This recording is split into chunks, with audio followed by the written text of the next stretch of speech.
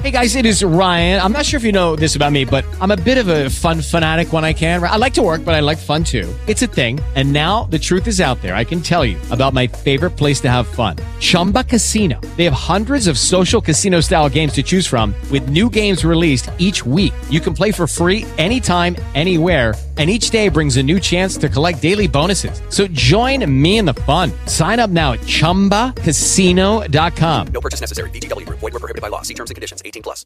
Ladies and gentlemen, my name is John Connell from the Film Consulting and Promoting Initiative Felix Martyr Society. Now, let's start the show. This is Anthony Alex from the Angry Mailman podcast, and you're listening to another fine show from the From Page to Screen Media Empire. Hey guys, this is Ace Marrero from the movie Madison County. Hi, this is David L.G. Hughes, writer-director of the film Hall Bowl Suites. I love the pace and the fastness, and I love the fact that you just roll with it. Hi, I'm Eric England, the director of Contracted. Hi, I'm J.K. Amanu, the writer-director of Deviation. My name is Nathan Whitehead, and I wrote the music for Beyond Skyline. Hello, Stuart. Just a quick hello from Sarah Douglas. Hi, this is Ben Lloyd Holmes from the film The Expedition. This is Dominic Burns, the director of Allies. Hey, Stuart. PageToScreen.com up in my bum piece. Snake, that was my motorcycle running and tracking over my fucking snake. Jamie's with eating pizza and pussy. I'm Neil Johnson. I directed Rogue Warrior and The Time War, and I crucified Adolf Hitler. The From Page to Screen movie cast.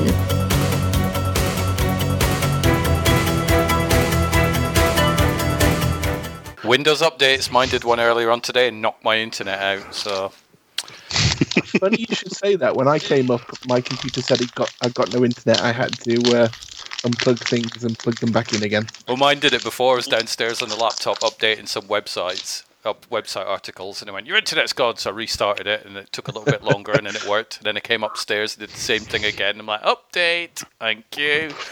Wonderful technology. So on this call, we have, because I never introduce people.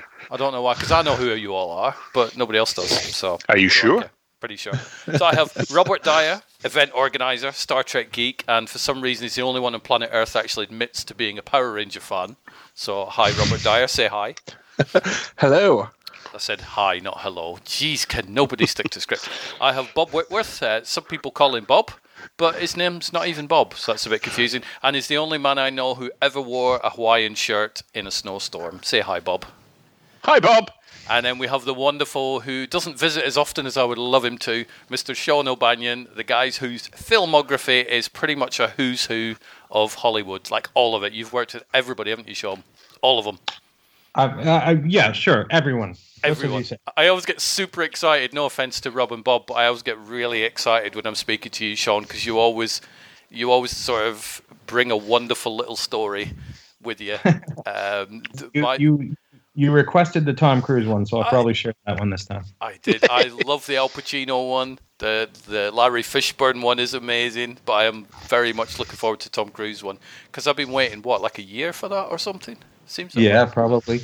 Wow, how are you doing? How are you doing, Sean? I'm well, and nice to join you guys. Nice to have you here as well. And Bob was early. Indeed. Bob was actually early for the podcast. Rob. Wow. I know. And he's wearing a nice new Microsoft headset this evening rather than going through the laptop. Speakers. What about the Hawaiian shirt? No. That sadly is, well, it needs work. One of the buttons is missing. It needs work. How do you work on a shirt? Yeah. So the button needs to go back on. So. Definitely. Where do we start? So the internet's the internet's angry again. It has not yet gotten over the fact of the casting of The Little Mermaid. It is now a little bit angry at the potential James Bond casting news that seems to be flying all over the internet, where she was in Captain Marvel. Lashana Lynch apparently has been announced that she will be playing a role in the next James Bond film, where she will be given the code name or the code number of 007. So the internet is now running wild, going, oh my God, she's the next James Bond, which doesn't make sense because that's not what the article says. But the internet's angry again, so it's... That's unusual. Surprise. It is very unusual. It just... I don't know. I don't Can know. anyone remember a time that the internet wasn't angry? Yes, before the internet. Pretty much. It was before I was going to say on the first day it was probably pretty wonderful, but I don't think I was on it yet. I think I went on the internet around the mid-90s, I think. Because I remember a friend of mine coming around to my house with his laptop, and he worked in the IT industry.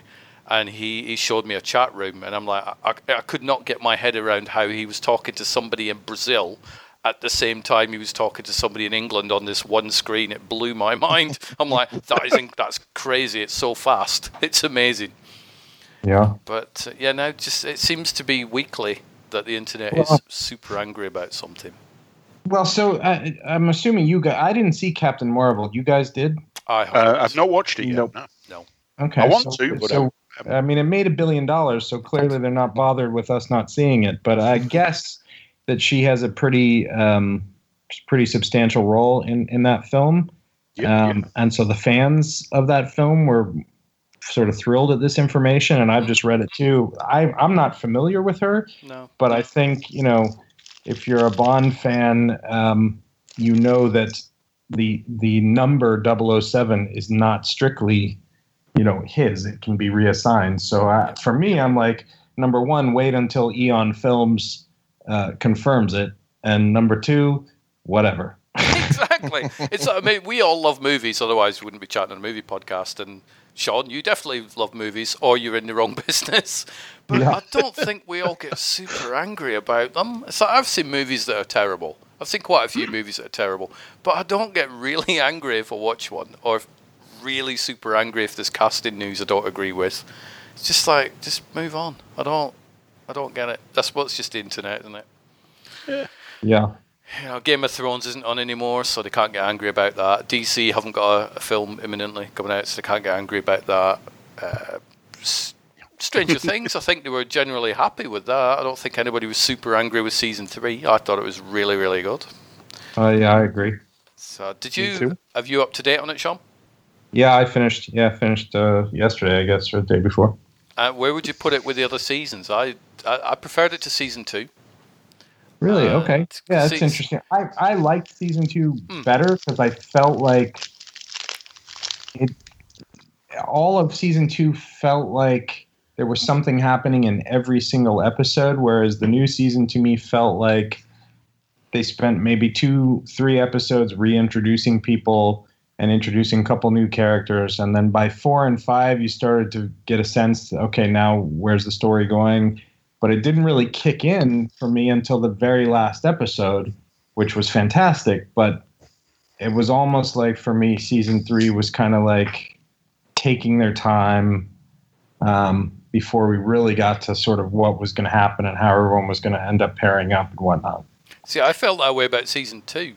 And I did like season 2, but season 2 I felt, and it's something that Netflix do quite often, they will have sort of the whole build-up of the episodes will be building up to the last 2 episodes, which are amazing. Orange is the New Black does it as well.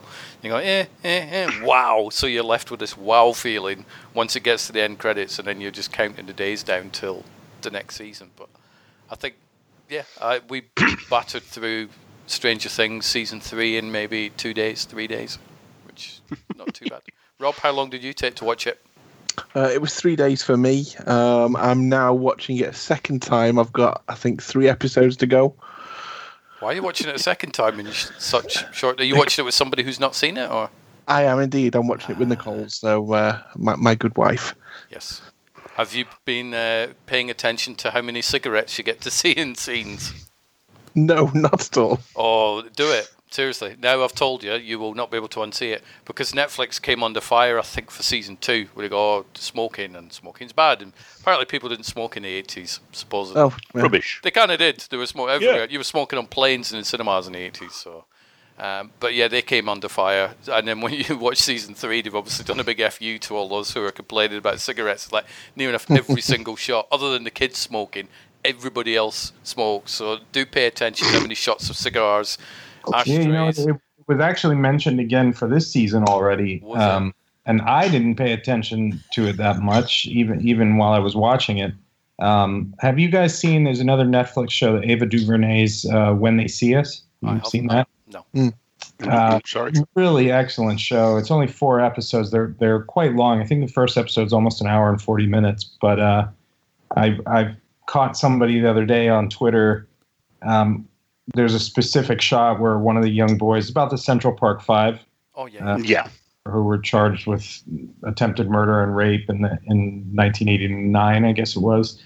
But somebody complained because in one of the interrogation scenes, there's a Pepsi can in front of one of the kids. And I had watched the documentary, which is called The Central Park Five. And in that, they showed you some scenes from the actual interrogation.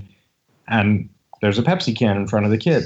And this person took Ava DuVernay to task on Twitter, tagged her into the tweet and said, so disappointed in product placement in these films and blah, blah, blah, blah. And I couldn't help myself. So I found a still image of the original interrogation and tagged it into this guy and just said, like, let's see, do we attack directors for product placement, or do we research and see that it's actually incredible attention to detail? Yeah. It's like you got somebody watching a documentary or a show about horrific things, and then the one thing they get annoyed about is a Pepsi can. They're kind of missing the whole point of the show, I think, aren't they? It's just like, really? This is what, and the tweet was so funny. It was like, I am so disappointed in Ava DuVernay. And I'm like, I'll be honest, I've not been moved by any of her previous work, Selma and things like that. They were good, they were fine, but I wasn't really. None of them to me were like a gut punch the way this show was. Everything from the photography to the music and just the time period. I mean, you guys should check it out. It's just really, really well done. So, if somebody's not familiar with the story, would you recommend the series over the documentary, or? Yeah, well, I mean, the documentary was excellent as well, but I think you could watch the series and get sort of everything you need from it in terms of a dramatic telling of it. Either way, the documentary was fantastic too. But this was just, it was really just so well done on every level that it sort of blew my mind. I think, we're going into Emmy season, and I'm sort of thinking of all the shows that I've watched, whether Game of Thrones or Barry or, whatever. And I had sort of thought in terms of like an original movie that maybe Escape from Dannemora might be a front runner. Yeah. Which was kind of cool for me because I used to work for Ben Stiller, and to see something that he directed get a bit of heat was cool. But then when I saw this, I'm like, well, it's all, game over. She wins. How do you think Chernobyl will do? Well, I was going to say that was probably, if there's a top 3, it's probably Dannemora, Chernobyl, and When They See Us. I think that people are, in terms of like the social, economic and all that kind of stuff, I don't think they're going to be able to not give everything to Ava. Right. Mm-hmm. But I thought Chernobyl was phenomenal. It was. I planned on watching one episode of that before I went to work, and I ended up watching the whole series. I mean, it's like 5 hours, so it's not like a 24 episode thing, but I watched the whole lot in an afternoon and then ran out the door, caught the bus 10 minutes after I'd finished it, and went to work for 12 hours. It was that good. You'd think, I want to watch the next one. It felt like a 5-hour movie. Yeah, absolutely. And then it was also interesting because I remember the Chernobyl incident, living in Scotland at the time, and I thought I knew what happened, but clearly I didn't. But, well, according to the Russians, you still don't. Exactly. There are a couple of characters in that show where you could go, yeah, I think they're probably the ones the Russian government aren't happy with. Like that, the idiot boss. You're like, really? Everything's on fire. No, it's not. It is. Look out the window. No, it's not though, is it? No, it really is. Look, explosions. No, there's no explosions there. That character, I would have punched him through the window. Yeah, like, no, I looked into the core and it's not there. And he's like, no, it's just not possible. Yeah, it's still there. But it's not. I've been in the room. It's not there. Kind of is though, isn't it? No. If you put a slight slant on that, it could come out like the In-Betweeners, sort of. Well, it is though, isn't it? No. Well, it kind of is. But no, it's such a good show though. Yeah, or the Ron Howard narration from Arrested Development. The core's not there. It was. But it really wasn't. Yeah, it was. But a great show. So if Bob, if you've not seen Chernobyl, watch Chernobyl. I must admit, I've not seen it yet, but a lot of the guys at work were really raving about it. It's not meant to be an easy watch. There's some pretty gruesome bits, but yeah. There are, but I remember before I'd watched it, people were saying, "Oh my god, it's horrific," and it is horrific. But I had it in my head that it was something I could never unsee, and it would be so, oh my god. And maybe I've just watched lots of horror films, but it kind of is gruesome, but it's not. Right, well, you really need to prepare yourself for it. People had said the same thing to me, like, "Oh man, it's so traumatic or whatever," and I'm like, "Yeah, but you're talking to the generation that watched RoboCop." You know? It never got quite to that level for me. Like people's bodies didn't liquefy on windshields, so. But I would say also that Stranger Things, for me, season 3 was pretty gross. I mean, they had some, even the first season, I would say you could watch with your kids maybe if they were 7, 8, 9 years old. But season 3, I was like, maybe not. Maybe they need to be like 15 years old to see that. I think it's a case of, it's a bit like the Harry Potters, isn't it? Where the kids get older and so does the subject matter. I mean, there was a lot more language in this one. So every 5 minutes, one of the kids was saying shit. Yeah, so I a know. lot of swearing in it. So I think this is probably Netflix getting away from, look, this isn't a kid show, all right? We can show people smoking, it's fine. So who knows? Do you think they'll do a season 4, Sean? Because I originally heard that it was a third and done, but now I'm hearing that they're working on a 4th. That's interesting. I had heard from some friends that the Duffers had planned 5 if they ever got it made. But then just recently, I heard that Netflix has said that they'd like to do one more and close it out. And I'm not sure why that is, because they release their viewership numbers, which they've begun doing from time to time. But they said that I think 40 million people watched it over the U.S. 4th of July holiday, and then another 20, not another 20 million, but 20 million of those had watched all 8 episodes, like binged them. Yeah, so why would they end it? Yeah, I mean, that's like a money machine for them. It is. So, and they don't really have that. I mean, they've got a lot of shows, but the Marvel ones have all disappeared from Netflix. And Orange is the New Black is finishing. House of Cards has been shuffled out the door for many reasons. So it's like, what have they got that is reoccurring? I suppose you've got a lot of shows that are in the season 1s in a minute. But, yeah, and I think part of their concern is we had a 2-year gap between 2 and 3 now, and if they do a gap that long again, these kids are going to look like they're 40 years old. They will do, yeah. 40 years old, just plain teenagers. So I've been hearing, this is one for Rob as well, I've been hearing that some people are taking a 30-day break from social media. Have any of you guys heard about that? Nope.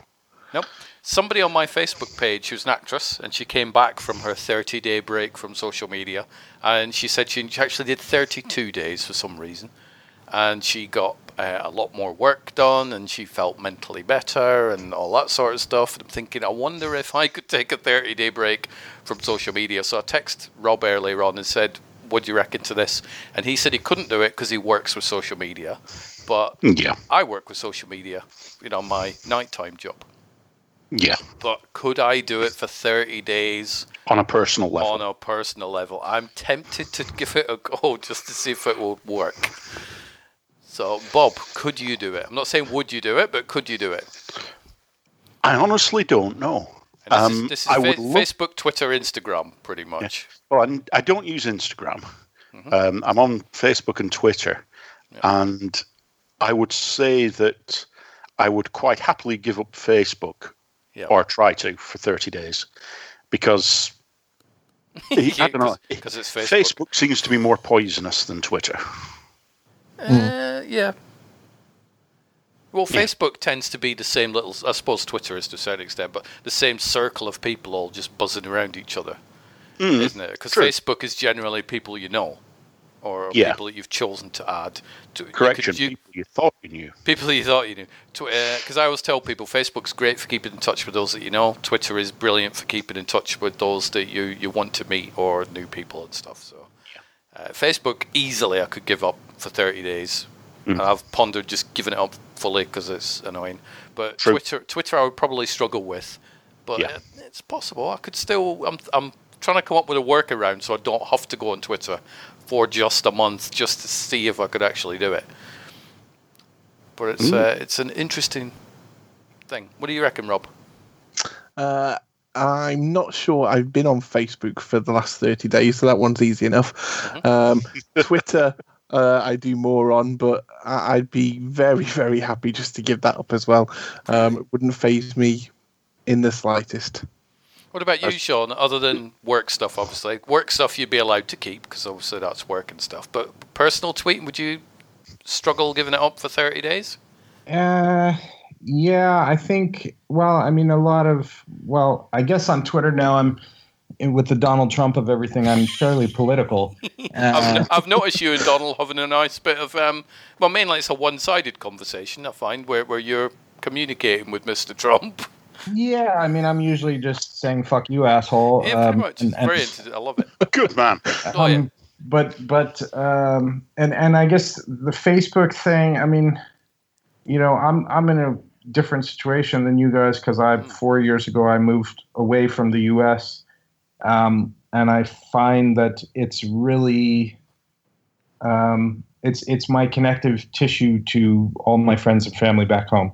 Yeah, because I can't be on the phone with them all the time, and really, it's interesting. I don't know if you guys have ever experienced this, but if you've moved away from your home, when you go back there, they always say you can never go home again. But there is this sort of sense that you are a bit of a ghost walking through your old memories, because you do see your friends and family, but they kind of like. You vanished and they just kept going. It's like Avengers Endgame, and then suddenly you're there and they're like, "Oh, you're here again. Oh, hi. Okay, let's have dinner." But like their lives just moved on.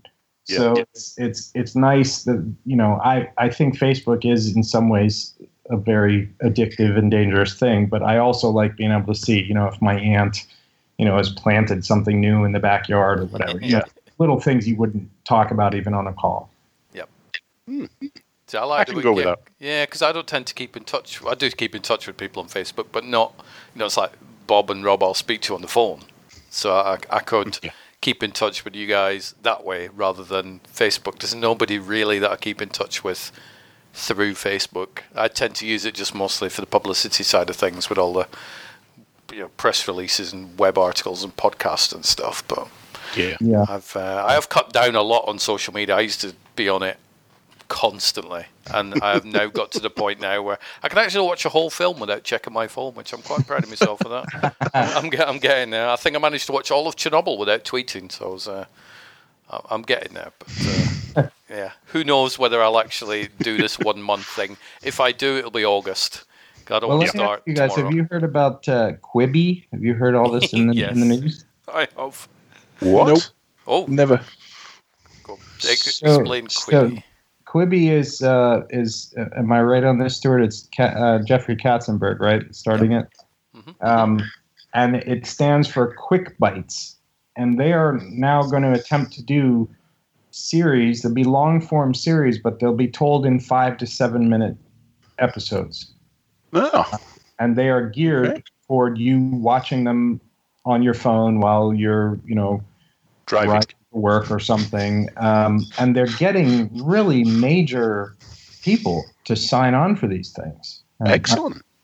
And they did this blast of publicity about 2 weeks ago, because one of the people that signed on to write and create one of their Quick Bite shows is Spielberg. Yep. Ooh. Yeah. And he doesn't write very often, so even that's a big deal. But I was just curious what you guys think about this, and sort of like the idea of actually sort of tuning into something on your phone for 7 minutes. I like the idea in a way. I mean, the breaks that I get at work the biggest one is a lunch break, which, pushing it, I get 30 minutes if I'm lucky. So it's basically a case of something where I can just catch up on that. Yeah, I'm all for it. Rob? Yes and no. I love the idea for people who obviously lead busy lives and are running around everywhere. That person, even though I am busy, isn't me. I'm one of these people. I don't like checking my phone all the time. When I'm away from kind of the day job and having to be online, I try as much as possible to forget it somewhere and leave it.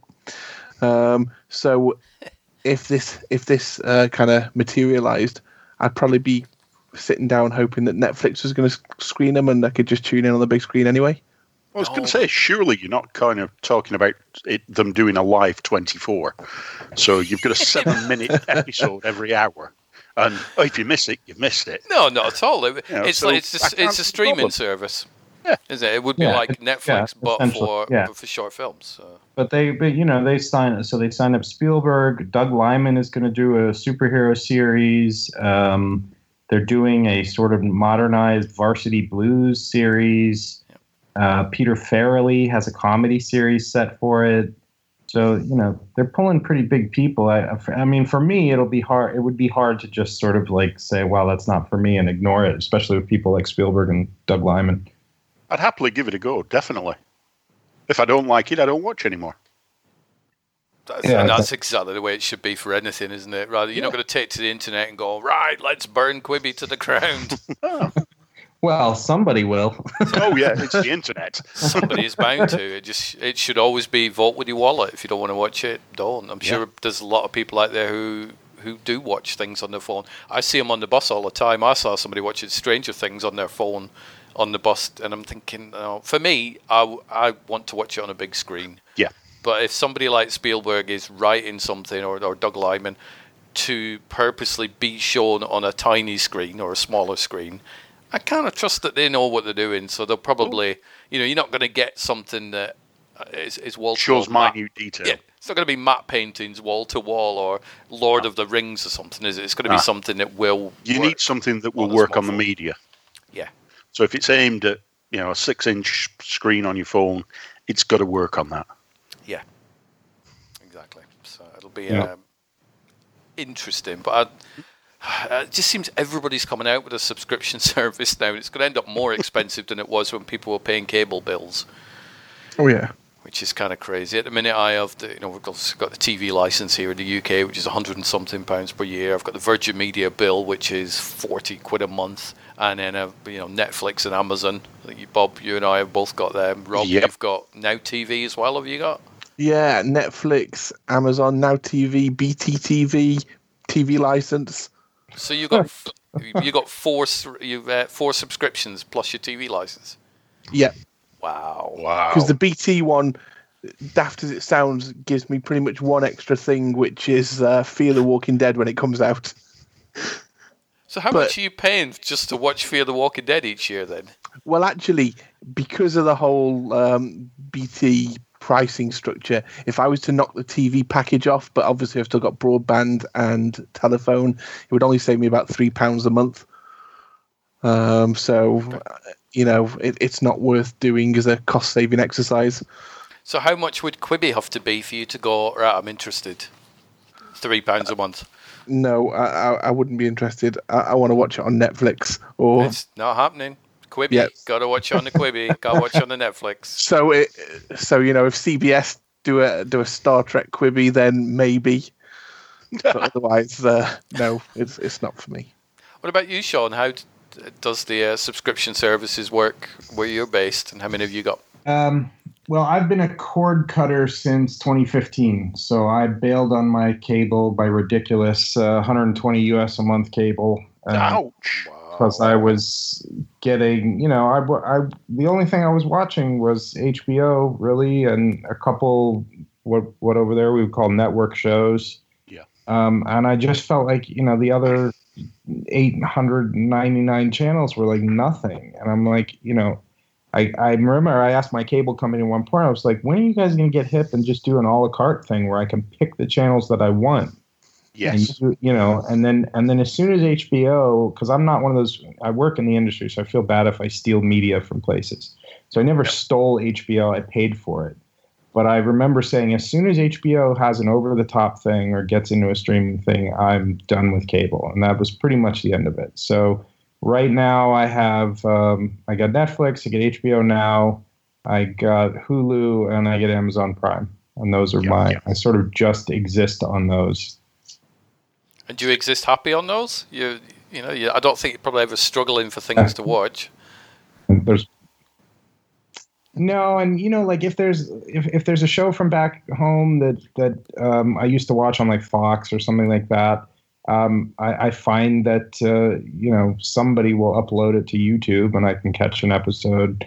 I like Graham Norton's show, so I catch those on YouTube. Yeah, I know. I envy Graham Norton because the caliber of guests you get is pretty amazing. But also, I like the fact that he brings them all out at once and lets them talk to each other and stuff.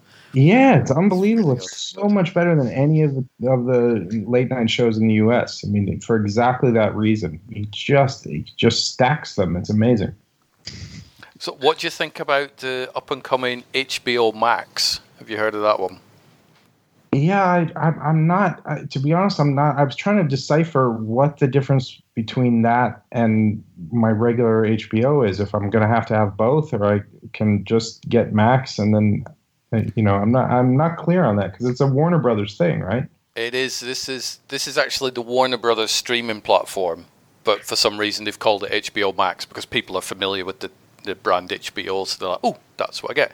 So with HBO Max, you will get your HBO stuff, but you will also get all the Warner Brothers stuff. You will get the DC stuff, whatever that is. I've forgotten the name of that streaming thing that will go in there. All the stuff from New Line.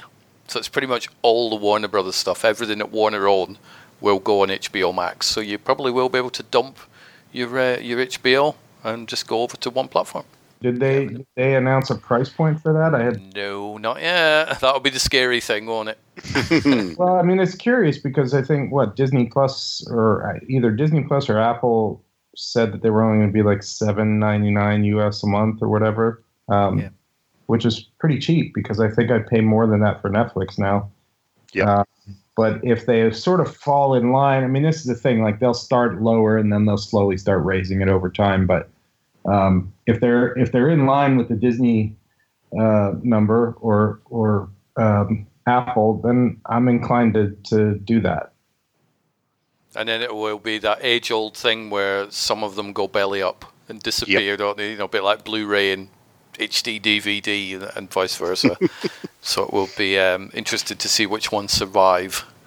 Yeah, well, and also since we've seen like you mentioned earlier with Marvel pulling their stuff off of Netflix in preparation for Disney Plus, it'll be interesting to see if basically Warner's, Universal, Sony, they all start pulling their content off Netflix, and then the only thing Netflix will have left is their own original stuff, which means they're going to have to really ramp up original content. Yep. Which Netflix have come out and said they are spending less money on original content in the near future. So I don't know what's going to go on there, but they are dumping shows faster than they used to. I think they give like 2 seasons to something now, and then they're like, yeah, not doing it anymore. I think they did some sort of not a survey, but some sort of article out there that there's only a very, very small handful of Netflix shows that have made it to season 3 and beyond. Wow. It's a very small amount. It's literally like 7 or 8 or something like that out of all the shows they've done. But Netflix are losing the Friends TV series from next year, I believe, which is a Warner show. So that will be going on to HBO Max. So it looks like they are starting to pull. Hanging on to The Office now. Yeah, well, that's going as well, isn't it? The Office. I think it will, yeah. Yeah, that was announced, I think, probably a couple of weeks back because the internet was up in arms about it. It's like, well, just watch it. It's on there. If you've not seen it, you've got like a year or two to blitz through it. Don't worry about it. Do you guys find that if you haven't started a show yet on Netflix, for example, and they basically say, oh, we're not renewing it, do you find that you're less inclined to start watching it? Yeah. I did it the other month with the Santa Clarita Diet because I watched the pilot episode and I thought, this is really, really good. I'm into this show. And then they announced they were cancelling it and I've not gone back to it. Yeah. Oh, not good. So, but yeah, I'm the same way. I'm worse with network TV, but especially if it's on Fox. If it's on Fox, I don't want to watch it until it's at least done a full season because I really love The Passage and they've cancelled that and I'm not happy. And then there's a lot of shows where they just scrap them. Yep. Which is a shame. So, what about you, Sean? Are you less inclined to carry on watching it if it gets dumped before you finished it? Or? Yeah, definitely. Because you don't want to spend all that time investing in it just to go, thanks, cliffhanger. Yeah, especially when they don't even get to finish. I mean, I still haven't gone back to Sense8, and I quite enjoyed that show. At least I grew to enjoy that show. But I just never even sort of came back, even when they announced that they were going to do whatever their Christmas episode or whatever they called it to wrap things up. Because I just was kind of like, I put in the time for that thing, and now it's just not going to go anywhere. So, I think for me, one of the ones is you get a lot of TV series being basically based on book series. And as you know, I'm an avid reader.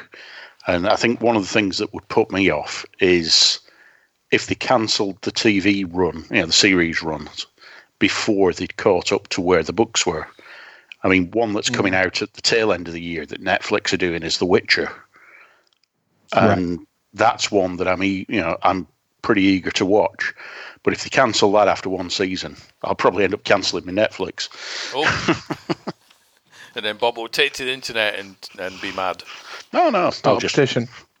As you say, vote with my wallet. Yeah, no, exactly. And it's like these people that bleat and moan about, why did they keep making Transformers movies? Well, because people keep going to watch them. If you don't want them to make any more, don't go watch them. Especially podcasters and film reviewers and stuff. They will spend their days bitching about the Transformers movies and how awful and terrible they find them. And then the next thing, they're going to watch the new one and reviewing it. Go, I have to watch it, don't I? No, you don't. You don't have to watch it at all. Yeah. Exactly. And Bumblebee was great. Bumblebee, I started watching and I've not finished watching it because I got distracted and I've not resumed it. But I'm enjoying it so far. It's good. Yeah, I didn't see that one, but I wanted to ask you. I know one of you guys mentioned Fear the Walking Dead. So do you watch the original series still? Yes, I do. Was it shocking to you when they just made the announcement that they're just stopping the graphic novel series? It doesn't impact me so much because I actually I own a few copies, but I've never actually read it. But yeah, to see that they're stopping it makes you wonder what's going to happen with the TV show. But obviously the TV show is doing well, so at the moment I think all is good. Yeah, I was curious if I haven't followed their viewership in quite a while, and I really enjoyed the show. But honestly, when they, spoiler alert, when they killed Glenn in the way they did, I felt like that was too much for me, and I've never gone back to watch it, which is interesting because I was really into that show. Yeah, it's like Stuart and the animal moments, isn't it? Yeah, Tiger. Yep, I'm done. Why am I watching this? Right, I'll vote with my eyes. I'm out. Oh, when they got to the hilltop people. Yes.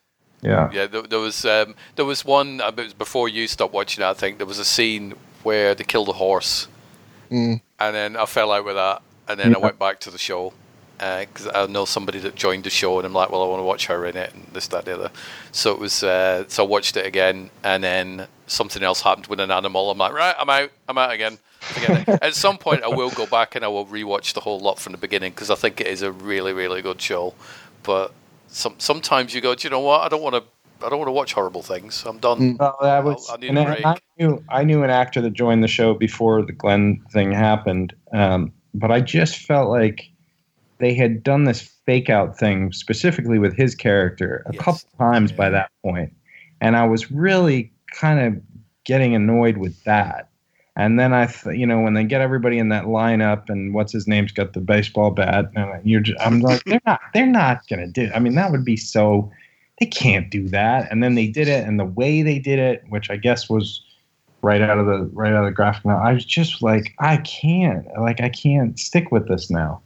I really, and I, you know, I guess it's a testament to Stephen Yeun that he was just so damn good on that show from the very beginning. And you know, we lost a couple people by then, but I was just like, yeah, I can't watch it. No, I'm done. So one of my fondest memories was after that episode had aired worldwide and before the season came back, was when I went to San Diego Comic-Con and sat down literally feet away from the whole cast, and Stephen Yeun was there, and pretty much everybody who died in that scene was there. And the people were asking him, so what's next for your character next season? And there was you could not tell that these guys were not coming back. You know, they were there on the panel. You're like, that was impressive. That was the ultimate fake out that nobody knew it was them two that were going to get bumped off. So that was kind of cool. Yeah. And I guess, you know, I like both of those actors. I mean, I'm blanking on the other actor's name now, but I mean, I liked him. I liked him all the way back to like Band of Brothers, and even before that, he had a small role in Grosse Pointe Blank, and he was really funny. And you know, I was always like, that guy's really good. So yeah, they took out two people I liked, and I was like, that's it for me. I'm done. Do you think will you go back at some point and? You know, if they announced that they finished it and it's concluded, do you think you'll ever go back and watch it? Or I don't know, because for me, it's like, you know, those were the original, well, at least, you know, Rick and Glenn. And once they sort of, I mean, I'd be curious to see, I guess, how they wrap up Carol. She's maybe the one that I'm most interested in, but kind of everybody else, they've dropped them. Maggie, I guess, went off on her own so she could do Whiskey Cavalier, which got canceled. Oops, she'll be back. I don't know if she'll go back now, but like, you know, they kind of like the original crew isn't really there. So the stories that'll ultimately be wrapped up whenever they end it are not the people that I was paying much attention to. So what's the question for you, Rob? Have they still got the women in the junkyard? So is Jada still in it or is she gone? No, she left when Rick left. Oh. Basically, she was the one who, that's how they got rid of Rick. She called in this secret organization that we don't yet know who they are, where they are. I'm sure all will be revealed in the Rick Grimes movies. Yeah. But yeah, she's left as well then. Yeah, it's pretty much. Well, she's obviously went to direct the third installment of the Woman series, so I'll be Darling it's called, so that's probably what she's toddled off to do, so I'm quite happy about that. I will watch that one. But I am pretty sure Maggie's going to be back. I think this next season we'll see Maggie. Well, we'll see how big a paycheck they give her. Come back, we'll want you back now. We shall see. So have you what have you been watching, Sean? I've been on a full list, but have you watched anything that's like blown your socks off over the past however long? Man, well, I mean, we sort of talked about the two of them, Chernobyl and When They See Us. I guess I haven't had a lot of time on my hands, so I've sort of like, you know, get caught up in those couple and haven't looked at a lot of new stuff. I keep hearing about Killing Eve, and I'd like to watch that. I enjoyed the first two seasons of Handmaid's Tale, but I like my binging, so I have waited to look at the new season until I can just watch them all in a row.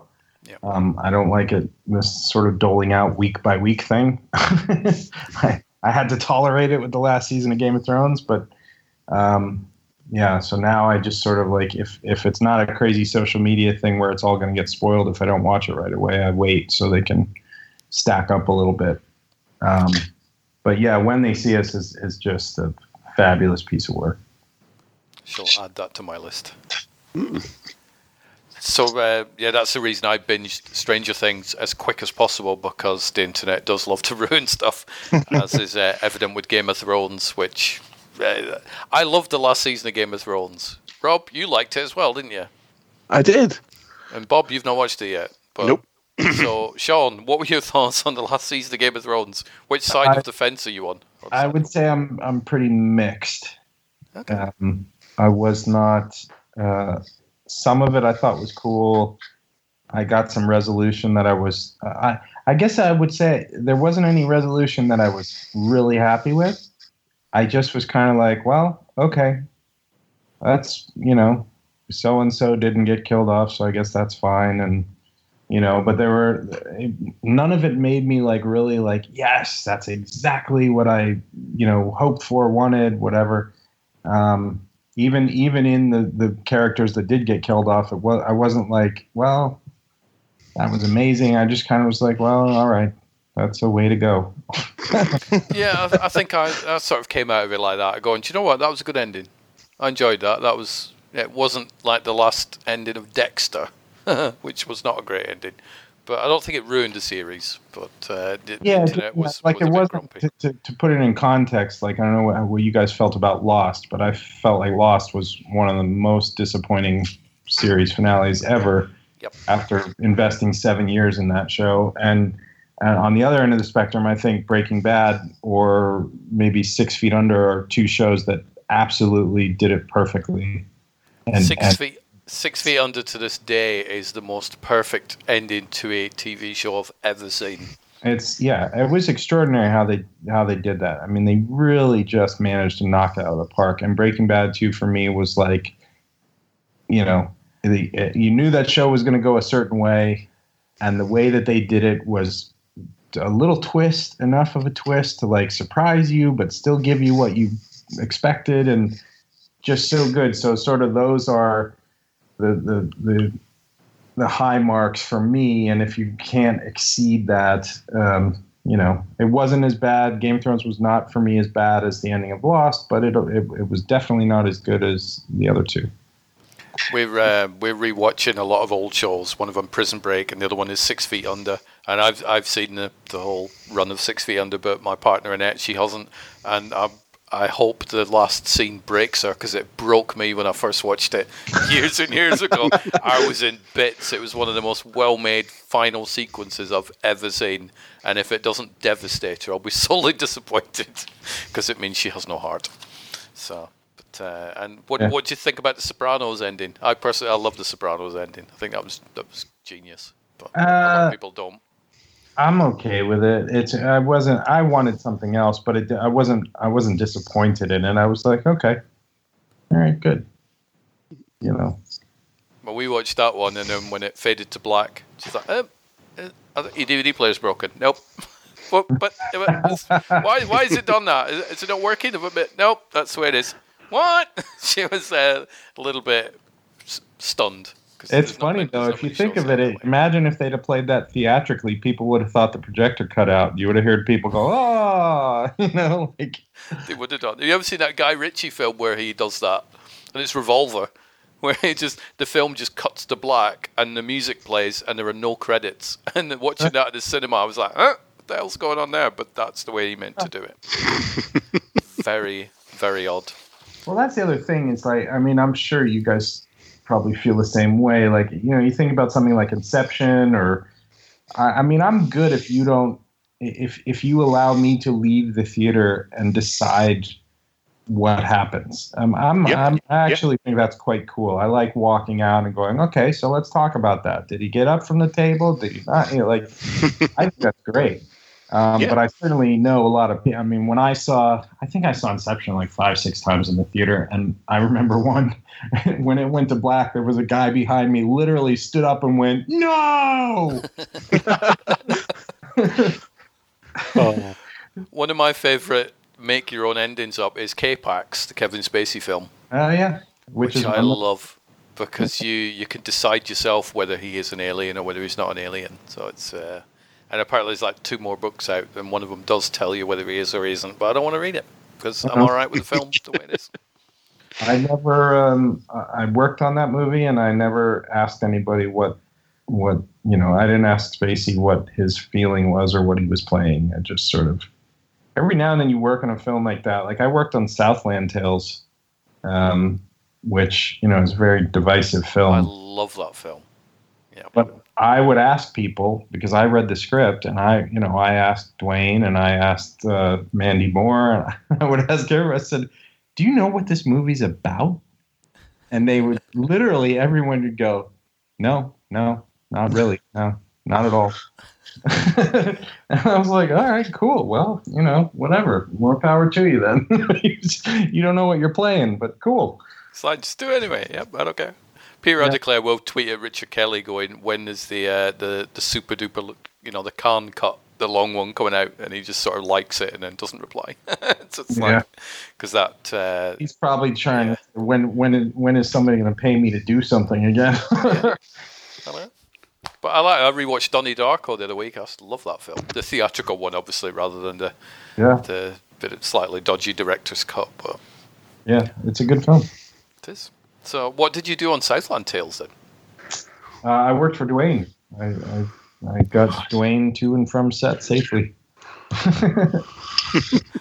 So you say that so calmly. Yeah, I just drove Dwayne around. It's fine.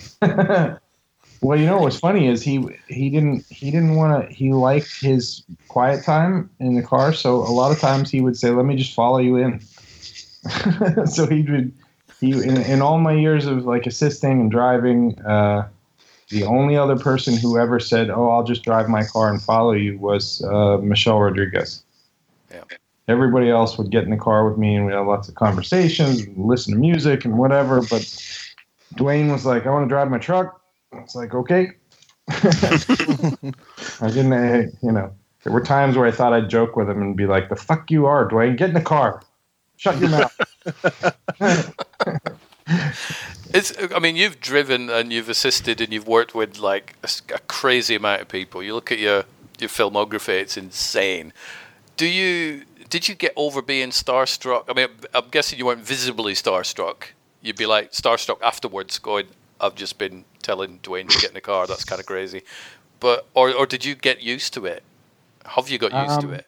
No, I mean, because I'm such a cinema fan, diehard fan, from childhood, basically. I mean, I definitely would be like, I can't believe I'm, driving down the street or walking into this room with so-and-so next to me. There were definitely times where I had to sort of turn off my brain because I would realize, like, stop staring, you're staring.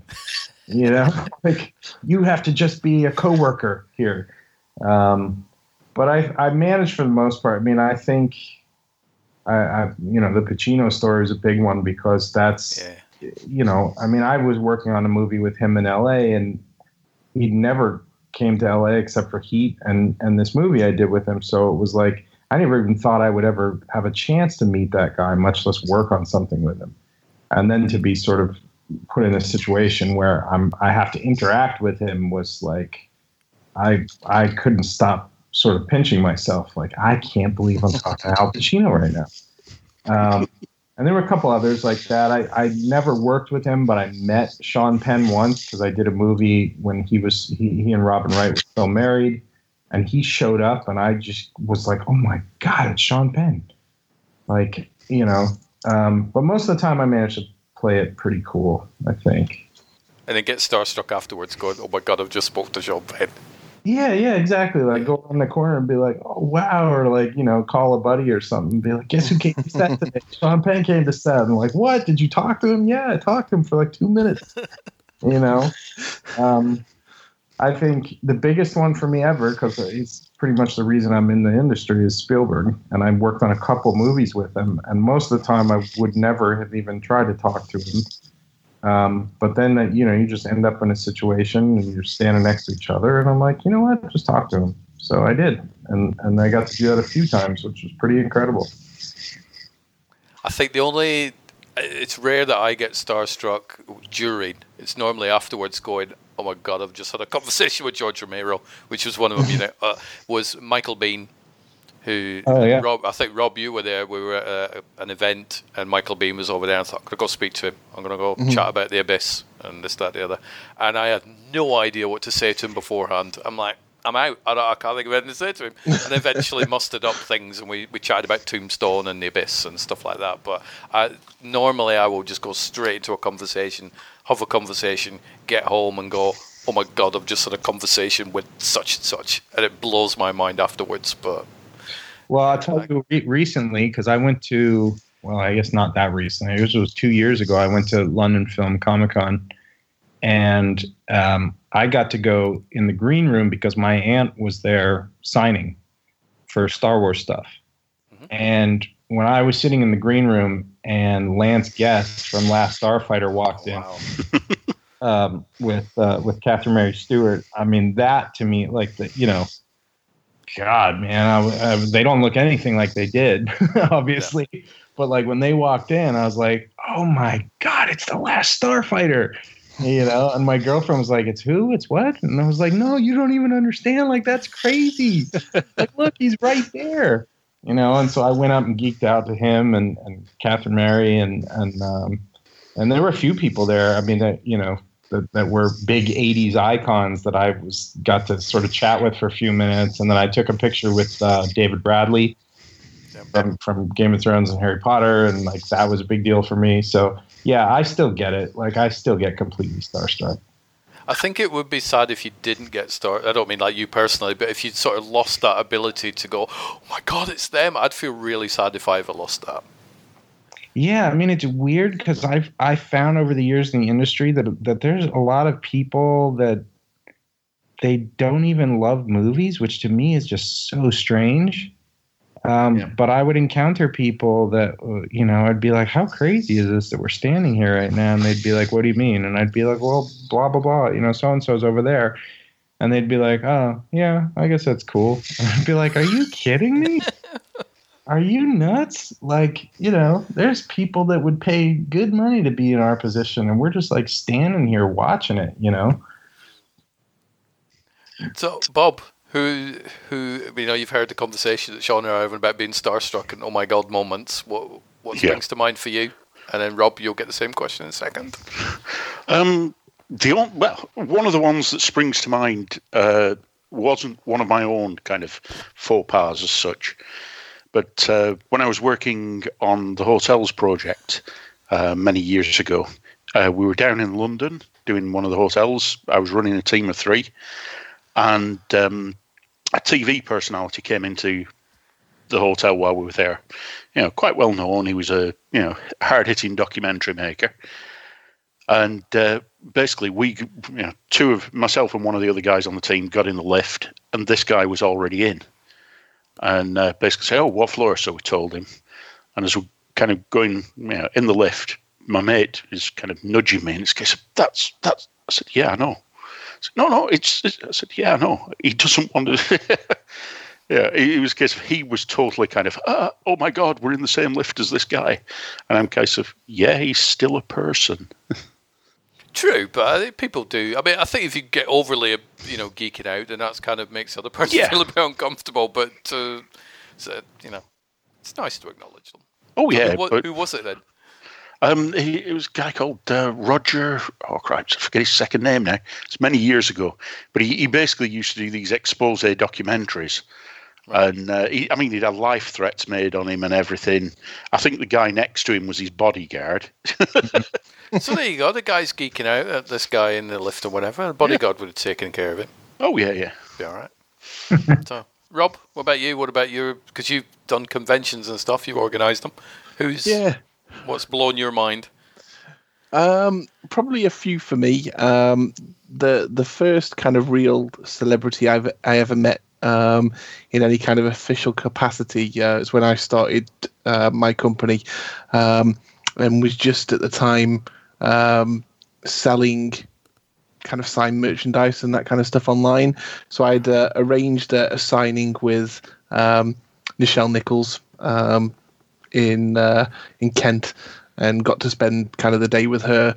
And being a big Star Trek fan, as you know, I am,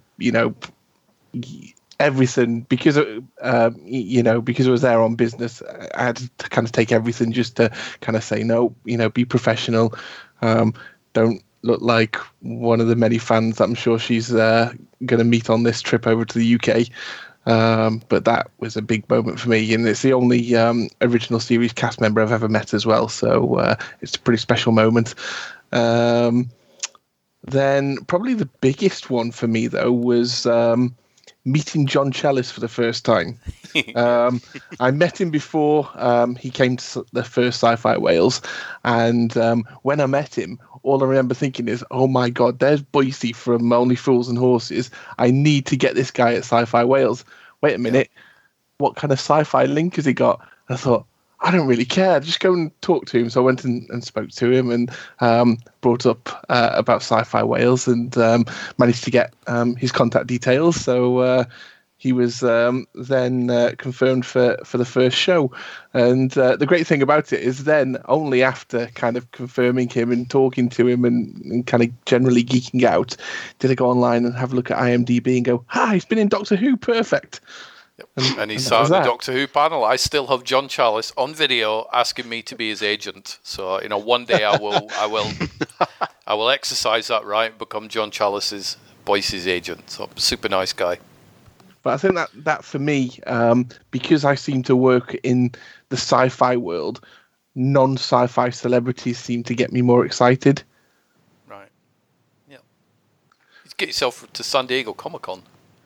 Wow. That's just insane. Just like, I remember walking through that and there was a big crowd of people and I got stuck in the crowd. I'm like, why is there a crowd here?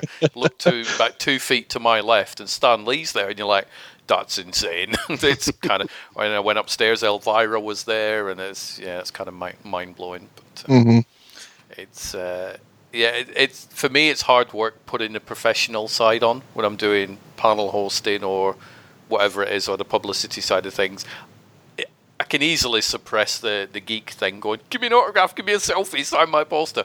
But it makes me sad that I don't go, sign my poster, give me a selfie, give me an autograph, because my geek wall would be amazing. It's kind of cool as it is at the minute, but it would look better if I...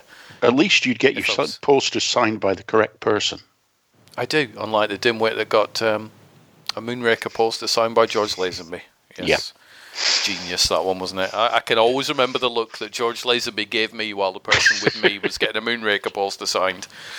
Oh, very strange. So another one for you, Sean, is all the films that you worked on, loads, tons of them. Which one seems to impress people the most when they go, so, Sean, what have you worked on? What have you done? Which one blows their mind the most? Matrix, maybe, or? Yeah, probably The Matrix, but I mean, it was the sequel. But yeah, I mean, that's the one that I guess people mention most frequently when they go to my IMDb or whatever. Yeah, probably that. I mean, even when we were working on it, we knew that at that time, I think, what was that, 2001? So we were this is going to be the biggest sequel that anybody's ever seen. It ended up not being as good, but I don't necessarily think that was the fault of the movie itself. I think it was more to do with where the story in the first one ended, and that they sort of hadn't intended to continue that story and wrote themselves into a bit of a hole. But yeah, that's definitely the one that's the most popular. Now, Rob, you were looking down Sean's filmography. What film jumped out to you? Well, I know the answer because you already told me, but. Yeah, for me, it's got to be Knocked Up, just because it's got the lovely Catherine Hegel in there, who's my favourite actress, and I love to meet her. So, yes, I'm very jealous. And she was very nice to us, to everyone. Rob's changed his answer because originally he told me it was John Carter. So thanks, Rob. No, forget John Carter. John how can you forget John Carter? Because Catherine Hegel was in this one. Sorry. Funny, I mean, a lot of people do ask about John Carter, but they ask because of sort of the financial debacle that it became. But it was an interesting film to work on for sure. I mean, we were just out in the desert for 4 months. It was kind of nuts. And I started that movie working with Taylor Kitsch, and then I switched at a certain point to all the UK cast. So I ended up working with, for me, I'm working with McNulty, from The Wire. And, I still have a friendship to this day with Mark Strong because of that. I mean, just a deep cast they had. Kieran Hines and wow, so many good people.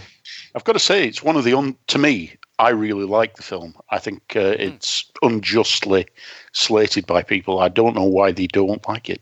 The reason I remember watching it, because originally it was John Carter of Mars, wasn't it? It was. Yeah. Well, that's the books that it's based on, yeah. And then I remember at the time, the film had been out 9 days, and Disney put out, or one of the trade papers put out a press release that Disney has said this film is going to lose us X amount of dollars. And then the average Joe public sees that, oh, it's going to lose money, it must be a bad film. And they misinterpret that, and then they don't go watch it, and sure enough, self-fulfilling the prophecy prophecy is fulfilled. So it was 9 days, because I remember looking at it, I'm like, this film only came out like a couple of weeks ago. Well, I mean, I think what they had working against them from the very beginning. I mean, it blows my mind that Disney put the money into it that they did, because that book, that Burroughs novel, is what so many pieces of Star Wars and every other sci-fi that has come since is based on. Yeah. But then you go and you do John Carter, and now everybody goes, this is a ripoff of Star Wars, or this off of, and you're like, no, guys, like, look up your timeline. Other way around. Star Wars stole it from this. Yeah, exactly. It reminded me. I watched a little video of the kid who plays Dustin on Stranger Things. They do this not Wired. I can't remember. Maybe it's just like Google or something. They do this YouTube show where they have them log in on all the social media sites and then answer random questions from people. And one person said, "Oh, I just watched E.T. What a ripoff of Stranger Things." And he was like, "That's not really possible because we started our show in like 2012 and E.T.'s from 1982. So, like, look up the timeline there." You get the same in music, though. Number of people, the kids of nowadays, it's a case of, this, it's much better. They shouldn't have done. It's basically, it's a case of, it's much better, that rip-off from 1982. Isn't it? Yeah. It's like, I don't like that cover version. No, that's the original one you're listening to. Yeah. But it's like, how can you? Part of the thing I love about Stranger Things is, yes, it is a rip-off of Firestarter and the Goonies and a lot of the things, but it's not a rip-off. It's just throwing you back to that time. It's like a trip. Yeah, that's what it's meant to do. Exactly. It's nostalgia. It's the same story has been told an infinite number of times. It's just whether or not you care about the characters. And I would argue that that's the thing that they've done the best, is make you care about, Dustin and Steve and Nancy. And, those actors in those roles are really, that's why I'm tuning in. All the pop culture stuff, the Back to the Future, all that is like, that's just the bonus. That's like the cherry on top. Because I'm like, I remember that thing. Oh, I remember that thing. But I like these characters. I also like how they've done the new characters. So it's what's that? I've forgotten the girl's name in the ice cream parlor. Robin. She's great.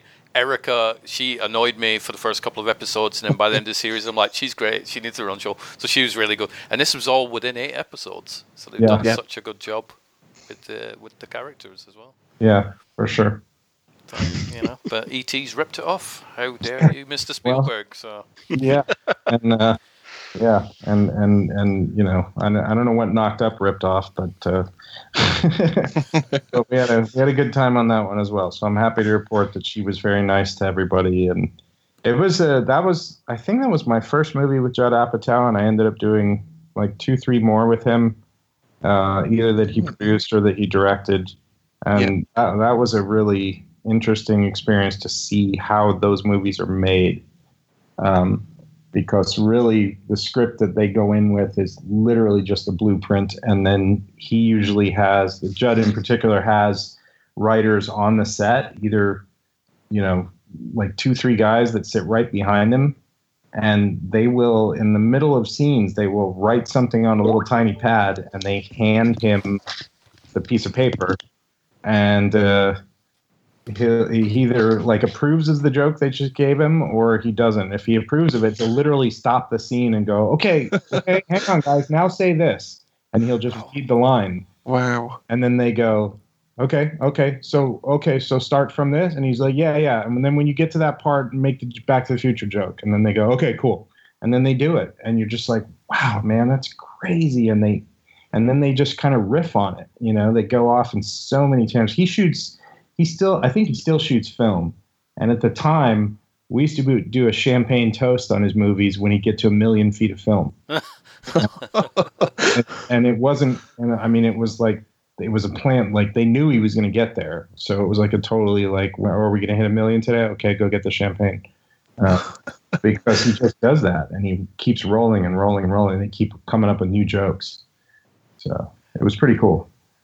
I mean, your life sort of, working on a lot of these earlier films and stuff. That's got to be the best film school ever to then springboard you into your own filmmaking, isn't it?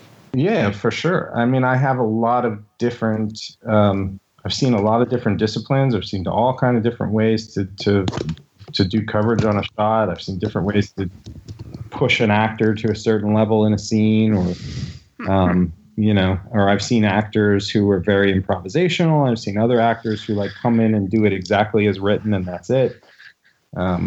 So yeah, it's definitely, that was my film school. Which do you prefer as an actor? Do you prefer, somebody to be improvisational or stick to the words, or would it vary from project to project, do you think? I think it probably would vary. There's a very, very, I don't want to jinx it, but there's a script that I've been developing for a number of years that I almost got to direct at one point.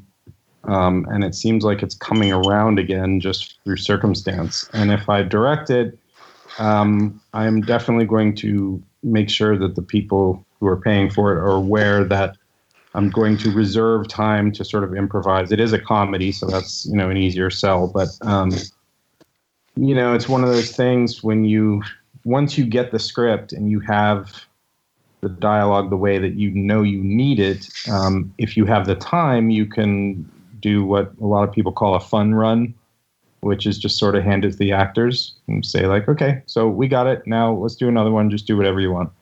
Yep.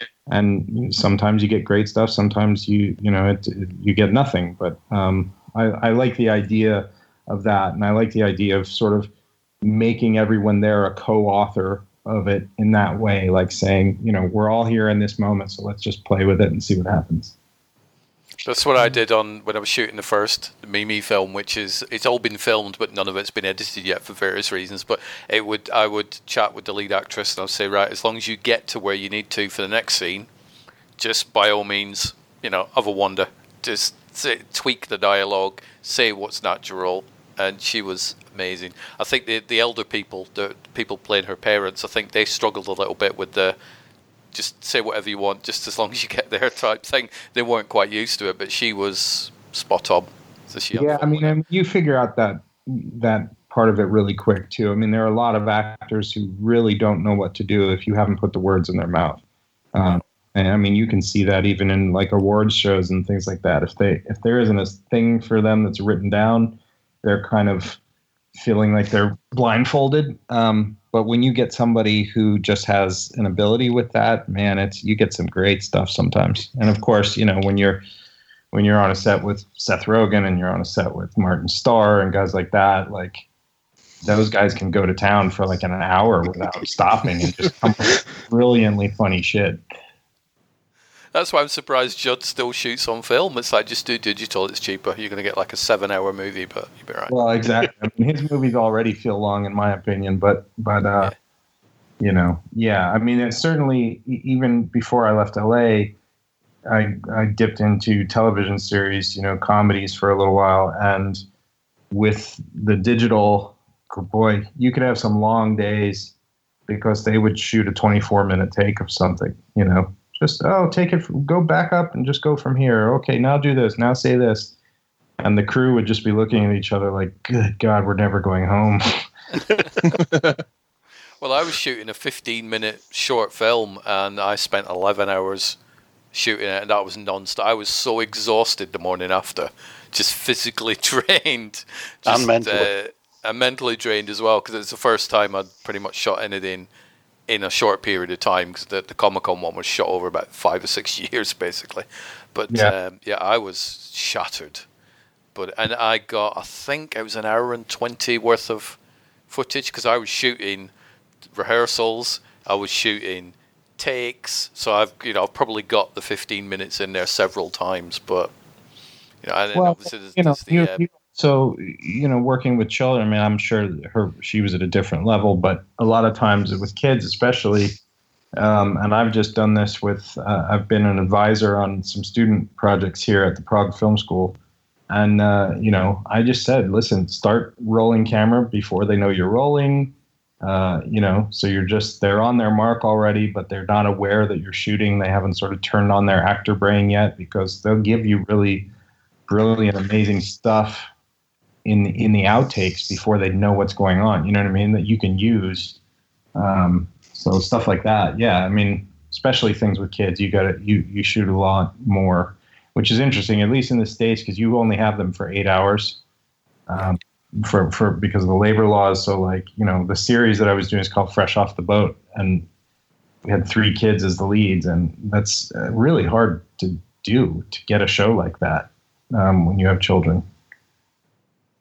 But she was, there was a scene where her parents were having a conversation in the kitchen downstairs.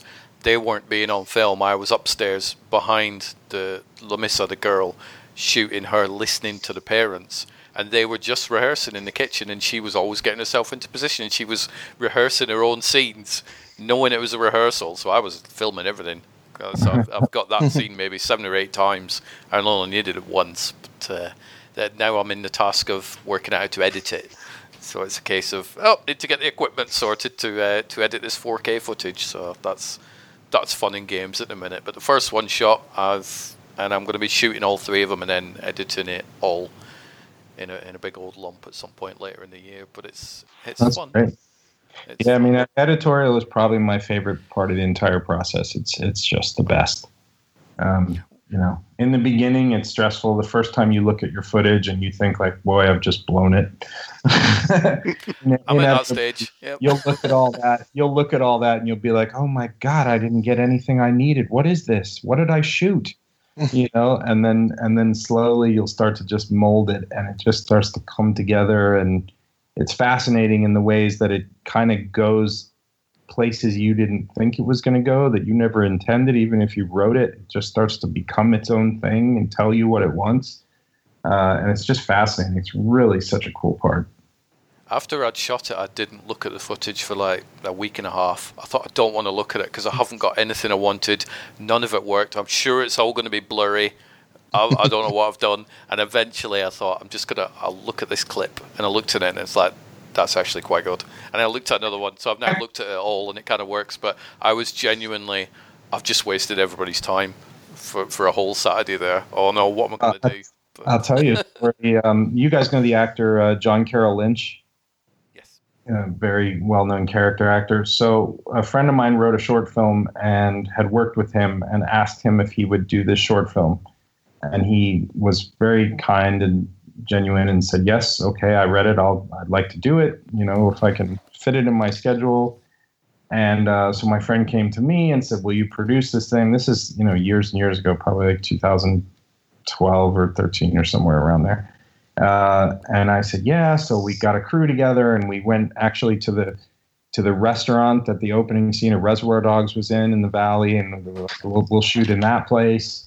And we did this 2 days of shooting, and we had a monitor, we had all the right gear, and everything was fine. And then when we got into editorial, what you just said happened. We looked at our footage and everything was out of focus. Every shot. And we were all standing, like we were all looking at the monitor, like, how did this, I don't even know what happened. And you sort of are looking around, you're looking at your camera operator and your focus puller, you're like, what did you do? And they're like, what do you mean what did we do? You were there, you saw the monitors, was it blurry on the monitors? We're like, well, no, but clearly it's blurry now, so it had to be blurry in the camera, like what's going on? And I had to make a phone call to John Carroll Lynch and say, sir, I'm very sorry, but our footage is unusable, all of it, all 2 days. And would you be willing to come back and redo it? And the director actually thought it was great because he wanted to fix some things in the script. So he was like, I'm going to rewrite some scenes. But John Carroll Lynch, to his credit, said, well, look, if it didn't work, let's do it again. And he came out, we did it again. Yeah. And there's probably in the world there's some actors that would be angry, to say the least, would they? But Yeah, I mean, and I thanked him profusely when he came back out, and I was like, this is, none of us even know what happened. We can't figure it out. It's a technological thing, and because we did playback even after takes. He'd come over and look at the monitor and say like, yeah, I know, I'm happy with that, and we'd say, okay, we're happy with that, but it's still, we got in a post and none of it was usable. So. Yeah, I mean, maybe if it had been somebody else, they'd say, are you kidding me? No, I'm not going to come do it again. You guys screwed it up. Bruce Willis or something. It's like, no, not doing it. Yeah, well, Bruce Willis would have, charged us $3 million for the 2 days and phoned it in, He would have done it.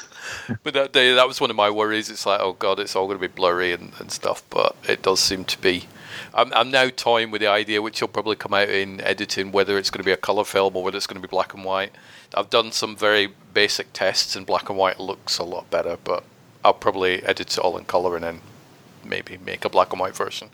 There you go. Have the director's cuts already. Yeah, it'll be like the black and chrome edition. Yeah, so what do they like? Like they did with Logan, right? Yep, and Mad Max. Yeah, which is impressive to watch, but who knows? But it's fun. I remember talking to Rob about because the location that I used, it was a third location because the first one fell through, and then I found the second one, and then the second one fell through like a week and a half before I was due to shoot. Mm-hmm. And I'm like, do I delay it? Do I find another location? And I ended up finding another one. And then I remember having a chat with Rob going, this third one's, I found a third one, but the second one's fallen through. And I said it all makes for interesting behind-the-scenes stuff with all this chaos, which is the way I look at any disaster.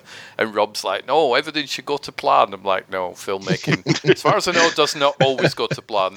Yeah, most of the time it doesn't go to plan, I would say. No, but you end up with happy accidents. You go, if everything went to plan, we wouldn't have this. Well, yeah, absolutely, and it forces a different level of creativity. Yeah, it's not necessarily like did I get the exact thing I wanted? It's how did I make what was in my head work with what I had? Which I think is also when you consider. I don't know, how big was your crew? The crew was me behind the camera. It was the cast were the girl and two parents who were actually her parents. One of them's acted before, one of them hadn't, and Annette monitoring the sound on the headphones. That was it.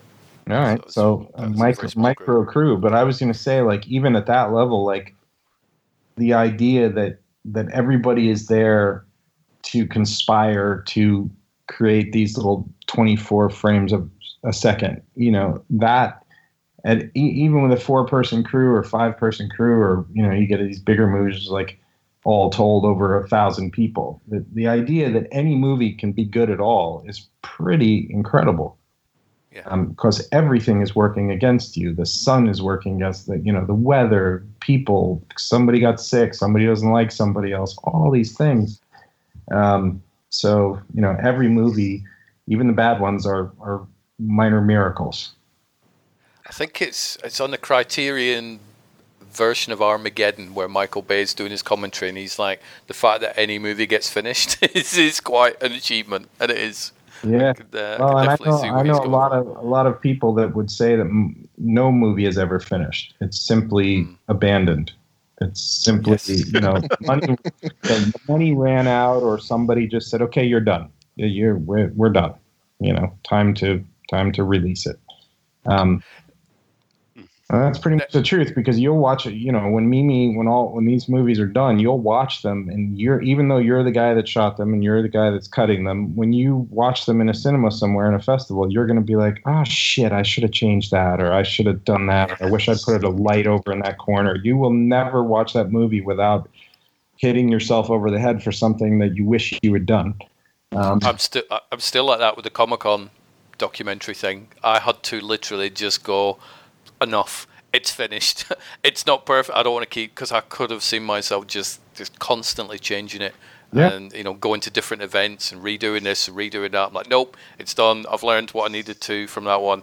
Next, put it online and just get rid of it. Which is exactly what I did. The biggest version of that is Lucas with the original Star Wars movies, right? I mean, 40 years later was tweaking them, doing things that we were all going, that's sacrilege, you can't touch that. And he's like, what do you mean I can't touch it? It's mine. It's ours now. It's ours now, George. We want prequels, not those. Yeah. Give us different prequels. Yeah. But I mean, that's really it. Is this sort of like, you do it, and you kind of look at it, and also the longer you're cutting something, the less you're able to objectively see it. At a certain point, you've got to bring people in the cutting room and get some opinions, because you can't. It just looks like a whitewash to you. You lose your objectivity almost completely. So that's another thing too. Is you get to a point you're like, I don't know what this movie is anymore. I don't know if it's working or it's not working or whatever. Like, it's quite a process. I keep pestering a filmmaker friend of mine, Neil Johnson. So it's like, I shot all the first film, and I messaged him and went, right, what do I do now? Do I do it this way or do I do it that way? He went, I'd do it this way. I'm like, that's exactly what I was thinking. And then a couple of days after, I'm like, Neil, what do I do now? How do I do this? Do I do it this way or that way? And we seem to be on the same page, but this guy obviously has made proper films, and I'm just at the very early stages of it. But it's, for me, my film school has been DVD commentaries. It's been watching countless making-ofs. It's been speaking with filmmakers like yourself. It's been, meeting celebrities, and just that's kind of my film school. And now I'm onto the stage now where it's, right now your film school is have a camera, go film something, and then learn by your mistakes. Did you ever see, I can't think of the title now, it might be just called like The Art of the Cut or something like that. Have you seen that documentary about I have not, no. film editing? I know it was on the DVD for, I think, The Getaway or something. It was like a supplemental feature, but you can see the whole thing is on YouTube. Brilliant. Guess what I'm watching in the next day or so. I'll have to find the title of it, but it's got like, they talk a lot about the first Matrix film, but Kathy Bates narrates it, and they talk with Walter Murch as he's cutting Cold Mountain. I'll get you the title of it, but there's a great thing. They have Spielberg on, and he's talking about editing Jaws, and they have Cameron talking about cutting Terminator 2, and when they have this scene with Spielberg, he talks about cutting in Verna Field's pool house, and he says what you just said, which is where you're sort of asking people for their opinion. He says that he asks Verna Fields, where do you think the cut should be? And he would know where he thought the cut should be. And if they both touched the little splice thing on the same frame, they knew that was the correct one. But that usually there would be a discrepancy of 2 to 4 frames. And he would say, he was trying to get every frame he could because he knew what a nightmare to shoot that was. And she was saying, like, I don't care what a nightmare it was, and I wasn't on the set, and I don't know what the problem was on the day. You need to cut here. And he literally says those 2 to 4 frames were the difference between it looking like a scary shark and the difference between it looking like a great white floating turd. Wow. Yeah. So it's fascinating. I find the whole filmmaking world fascinating anyway, but it's kind of weird to be putting my feet in it and stuff. So we touched upon filmmaking a lot. Do you have any hobbies outside of the filmmaking world, John, or hobbies that you used to have that maybe you don't have anymore? Honestly, you mentioned that on Twitter that you might ask that. I was trying to think, but no, I really don't. I'm such a film nut. It's the only thing I've ever paid attention to in my life or given anything to in my life. People try to talk to me about sports or something. I'm like, yeah, I don't know what you're saying. Yeah, I don't know sports either. I'm clueless. Yeah, speaking a foreign language. So, I would say I love to read books. But I find that I'm doing less of that because I end up just having to read scripts all the time. But yeah, no, movies is pretty much it. That's my one true passion. I could have no issue with that answer whatsoever. No. So, Rob, what about yours? For me, I was kind of your typical kind of geek growing up. So I've had a lot of these kind of geek hobbies as well. So, the stamp collecting, really? The coin collections, you name it. I've probably been there at some point. Train numbers? No, actually. There is hope. I've dodged trains. Well, you should. But yeah. But then it would always come back to my love for sci-fi. So kind of the coin collecting and the stamp collecting. There's been the Star Trek stamps, the Star Wars stamps, and the same for coins. And my collection would kind of veer towards them. I remember kind of first day covers with stamps. They did a lovely set for kind of for Tolkien with kind of his kind of work and the beautiful artwork that went with the books. So it was always kind of veering towards sci-fi, fantasy, and that kind of stuff. Cool. Bob? Well, like I say, everyone knows about the fact that I like the films, etc. We've talked enough about my absolute love of books. I tend to read more books than I watch films. Yeah, don't you? Yes. But I'd probably say one of the weirdest ones that I've got in many people's views, way back to when I was in kind of secondary school, I started, I'd always read things like Lord of the Rings and what have you. And some older kids introduced me to the wonders of fantasy role-playing, things like Dungeons and Dragons.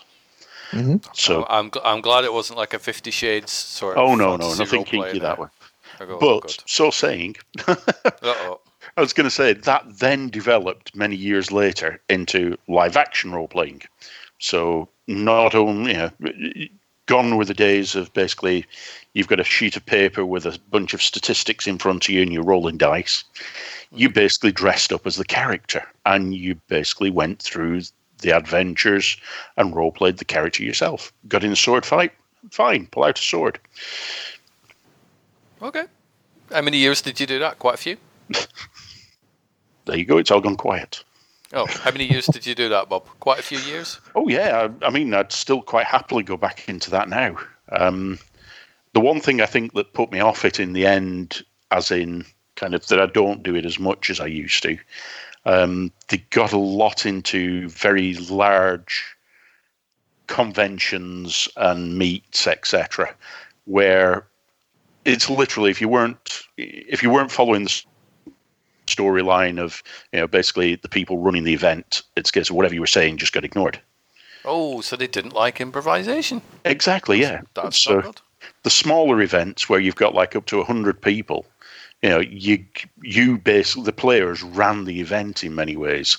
The people refereeing or storytelling would set up the initial situation or scenario, and then it was just pure improv off that. Okay, so live action role play. Yep. So that's my odd one. Cool. I think, well, mine was, which I've just started getting back into by watching documentaries and listening to some podcasts, but I spent years being a UFO researcher. Ooh. Which is just the oddest one ever. I think it was around I've always been a fan of movies. So Close Encounters of the Third Kind, favourite film of all time. So I was 7 years old when I saw that at the cinema, and I've watched it hundreds of times through the years in all its different versions. They were all out there. But things like E.T. I remember as a kid, I was 11 when the film was due to come out, and I got really upset because I thought this is about an alien. It's going to be an 18 or an X. I'm not going to be able to watch it. I got really upset, but it came out and it was a U, and I went to see it and I cried. E.T. died, but he didn't. And rip off of Stranger Things, but never mind. And so I've always been interested in the whole alien sort of world. But then in '88, I believe it was Communion that came out, starring Christopher Walken. I was a fan of Christopher Walken's at the time. Fan of alien abduction movies, watched that, and that got me really into this whole, oh my god, people are actually being abducted by aliens, this is the weirdest thing ever. So I read dozens and dozens of books, I went to lectures, I've met people, I ended up meeting the real Whitley Strieber, and just having a chat to him. He looks nothing like Christopher Walken, I might add. He looks more like a professor from a university or something. But, so I spent many years just, I had a little PC before PCs were a thing, and I was typing in. I made this little database that had all these different UFO sightings in, and you could track them across. I was getting quite a little bit obsessed with all that sort of stuff, but it was fascinating. 2 attempts I've made at writing the UFO script. I remember getting on the phone to Jerry Bruckheimer Productions because Don Simpson and him were working on this project called Dharma Blue, which was a UFO sort of top secret cover-up type thing, and then Don Simpson passed away. Dharma Blue never happened, and I actually thought, I'm going to phone up Bruckheimer and say, can I write it for you? I didn't get very far, but I did speak to somebody at Bruckheimer offices, and I got an autograph out of it, so that's still on my wall. And then a few years ago, I was writing a screenplay about a UFO cover-up as well. So at some point, I'll end up writing one, but I've got back into this whole listening to UFO podcasts. So that's my long-winded answer for that UFO researcher. Did you know, Stuart, the Great Ormond Llandudno is, I think it's the third biggest hotspot in the UK for UFO sightings? You need to get up there with a camera then and capture some on film. You'd have to come down. We could spend camping an evening up there. Yeah. I don't think he needs to go that far. There's one just up the valley that's one of the hottest. There is. Yeah. People go, have you ever seen one? You go, yeah, I've seen loads of UFOs. Like, no, you haven't. I'm like, yeah, it's unidentified. If I don't know what it is and it's in the sky, I've seen a UFO. Exactly, yeah. But it's a fascinating world. So. Well, now I'm sure you've heard of these people that are planning on storming Area 51. Yeah, I don't know how well that's going to go for them. Yeah, I don't think the outcome is going to be what they're hoping. No, the last person to enter Area 51, I think it was back in January, according to the news thing, they got shot. But I suppose if you've got like 300,000 people, that's a lot of bullets. But, well, have you not seen the funny one that they've put out on Facebook about it? No. Two caption kind of, two frame kind of comedy bit. And it's case, they're going to invade Area 51. And government man laughing. And it's a case of, there's only one, but his name's John Wick. Government man was kind of...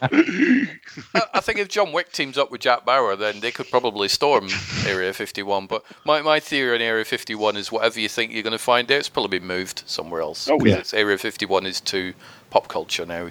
To actually be whatever it is hiding. Although we now know that the two kids from Scoops Ahoy can infiltrate a Russian facility, so who knows? just send them in. Yeah, but I mean, this is it. Work. It's a case of if aliens did land and say, "Take me to your leader," would you really want to? No, no. We got Theresa May over here, so that'd be no. Well, yeah, and you may end up with Boris, so that would be no, I assume. Yeah. That's even worse, isn't it? That's just... Though I must admit, there are certain people that you would quite happily let aliens anal probe. All the politicians, just get rid of them all. They're all the fact that they want to be one. If they said, take me to your leader, I guess I'd have to take him over to the Obama's place. Yes. That would work. Yeah, that would definitely work, but not Trump and not Boris Johnson, not Theresa May. I tune out of politics now. I don't care about leaving Europe or anything. I'm done. I hide in my Blu-ray collection and podcast world and just work out how to edit footage that's been sitting on a hard drive for weeks and look forward to Sean's wonderful Tom Cruise story, which is. I think it might be time now. Sean. I don't know if it'll be that wonderful, but it's. You've built it up now. You better just make it up. Make it amazing. Make it that you jumped out of the hotel with him or something. Yeah, that would be a hell of a story, right? Or that wasn't Tom. That was you. That would be that could work. Yeah, exactly. I doubled him on the Burj Khalifa. That was the big secret. No, I got a job on a reshoot of this movie Vanilla Sky, which was Cameron Crowe remaking a film. I think it was called Abre los Ojos, with the guy that ended up writing The Others. But anyway, so we were going to shoot for 1 week. And I was really excited, obviously, because I wanted to see Tom Cruise work, but also Kurt Russell was in the film, Cameron Diaz was in the film, and I'd worked with her before. Penelope Cruz was in the film, Tilda Swinton was in the film, so like all these actors that I was just sort of jazzed about. And we spent the majority of the time in downtown LA at different locations, and then we moved to this studio that's also in downtown called LA Center. And it was, if you know anything about directors, when they have a chance to go out and get more footage, the days are very long. And in this particular case, they were cramming a lot of material into a very short period. And I remember the story that sort of made the difference to me was I was a production assistant on the show. And my job was what PAs refer to as Walkie Bitch, which just means that I am in charge of anywhere from 50 to 150 walkie-talkies. And what inevitably happens is that, you hand them to people and they drop them out of cars, or they drop them off of bridges, or they, lose them. And then you have to deal with a production manager screaming at you saying they cost $700 a piece. And it's just it's an utter nightmare job, and nobody wants it. So I was on this job, and, I was happy because I was getting to watch Tom Cruise do scenes every day, and he was just exceedingly nice to everyone. And yet, I'm a PA, so I'm not sort of in his sphere. I'm not trying to talk to him or be, in his eye line or anything. So one of the things was the first time that I realized how committed he is, was that we would wrap him some days at lunchtime, and he wouldn't leave. And I know that this is one of the first projects that he was physically producing on, but he wanted to be there, and he wanted to watch the other actors work.